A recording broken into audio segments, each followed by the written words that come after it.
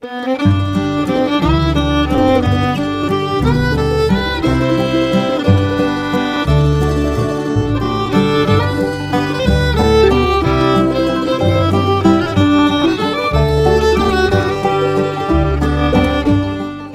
Hump Day, Oregon! I'm Finn J.D. John, FJ at OffbeatOregon.com, and this is the Daily Offbeat Oregon History Podcast.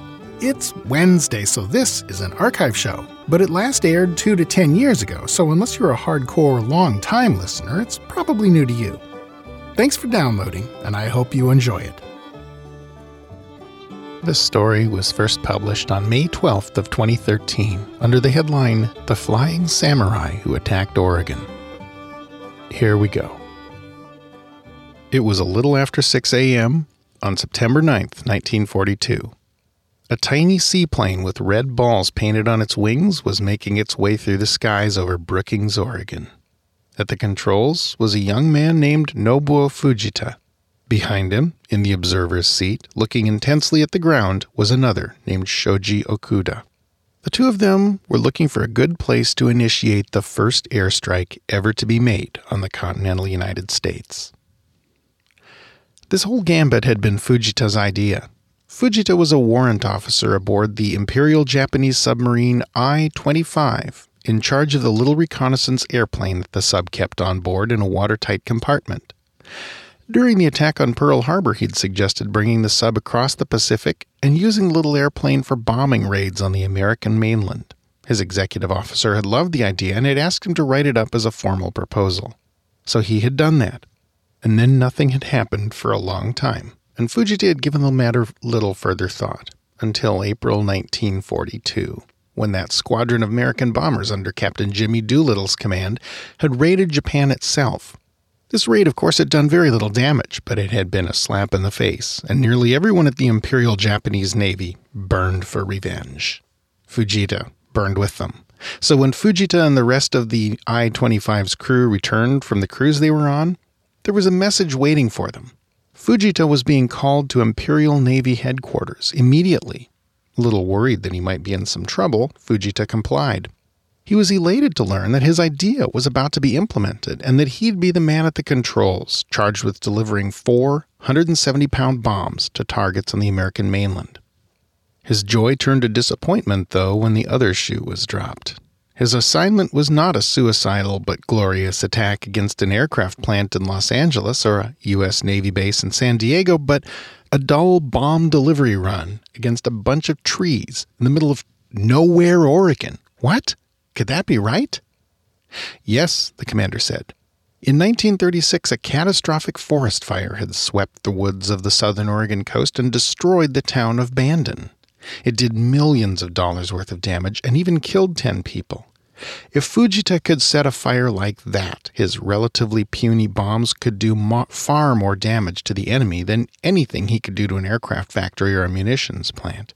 And he'd be far more likely to make it back alive to boot. Skilled pilots cost a lot to train, and airplanes weren't cheap either. Fujita, if you succeed in this mission, you may well help win this war by spreading panic through the enemy cities, the commander told him, proving to them that we can bomb their homes and factories from 5,000 miles away. Of course, there were some other factors that had gone into the Bandon fire as well. Notably in a heavy overgrowth of highly flammable gorse shrubs and very dry weather. The absence of both of these factors meant that Fujita's fire-starting scheme was pretty much foredoomed. But Fujita couldn't know that. His enthusiasm restored, he had returned to the I-25 ready to do his historic bit.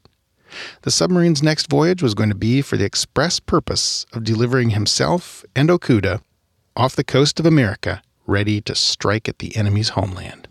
And so it was that at 4 a.m. in the pre-dawn blackness a mile or two off the Oregon coast, the I-25 surfaced and its tiny seaplane was removed from its storage bay and assembled, ready for action. The aircraft itself was a Yokosuka E-14Y, known to American aviators as a Glen, a compact and lightweight float plane made from wood frame and fabric skin. Rickety though it looked, it was stoutly built. It had to be to withstand the forces generated when it was launched with the aid of a compressed air catapult track from the submarine's deck. And it had a relatively powerful radial engine, a 340 horsepower 9-cylinder radial, which pushed it to a maximum speed of just over 150 miles per hour. Fujita and Okuda had prepared for this moment, leaving hair and fingernail clippings behind for their families to bury in a funeral should they not return. Now, they strapped themselves into their tiny airplane, started the engine, braced themselves, and were shot into the gloaming sky. Fujita immediately shaped course eastward, heading towards the dark and silent American continent. The plane's flight took it almost directly over a small Oregon town, Brookings. Fujita wasn't about to waste his precious bombs on that, though. The whole great Oregon timberlands lay to the east, and that was where he was headed. He flew on.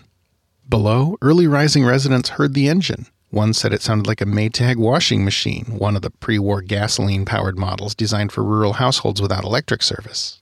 But it was too high up for them to see the rising sun insignia on its wings, and it certainly didn't sound like any kind of warplane, so few people gave it a second thought. Soon the two airborne warriors were cruising over a heavily wooded area near Mount Emily. Fujita gave the signal, and Okuda sent his first bomb, hurtling down out of the sky and into the history books. It plummeted to the ground, and the two Japanese aviators were rewarded with the sight of a modest fireball below, followed by the glow of flames. They flew on, over a ridge, and dropped their second bomb. Then, losing no time, and figuring the American military would soon have fighter planes on the scene, they turned back westward. Fujita opened the throttle up wide, and they raced back toward the sea. Behind them, the fires they'd started flickered fitfully. Most years, early September would have been a very dry time in Oregon timber, but this year it wasn't. Furthermore, as any logger knows, early morning is the safest time of day in terms of risk of fire. Everything is soaked with dew, and temperatures are low. Forest Service lookout crews and aircraft warning service volunteers quickly spotted the smoke, and crews had the fire stamped out before the day was over. Fujita and Okuda, back on their submarine, reported their success and no doubt basked in the glory of having struck back at the Americans, getting a tiny taste of revenge. They tried again, 20 days later, dropping their last two bombs with basically the same effect. After that, the I-25 stayed around just long enough to torpedo a couple of passing freighters and then headed back to Japan. It never returned to Oregon waters, and was eventually sunk by an American destroyer off of what's now Vanuatu. Both Fujita and Okuda were tapped for the kamikaze program late in the war. Okuda went out on his mission. Of course, he didn't come back from it. But the war ended before it was Fujita's turn to go, so he survived. 20 years later, he came back to Brookings on a mission of friendship. We'll talk about that visit and the subsequent relationship between Oregon and the samurai who bombed it next week. And by the way, if there are any multi-millionaires listening to this broadcast who were really kind of like jonesing for an expensive project to undertake in the service of Oregon history, might I recommend an attempt to raise the I-25? This is the submarine that shelled Fort Stevens and, of course, launched this airstrike, and it lies on the ocean floor off of Vanuatu, very, very deep. I would love to have the resources or even, indeed the physical ability to bring that thing up and restore it, because it would be awfully cool.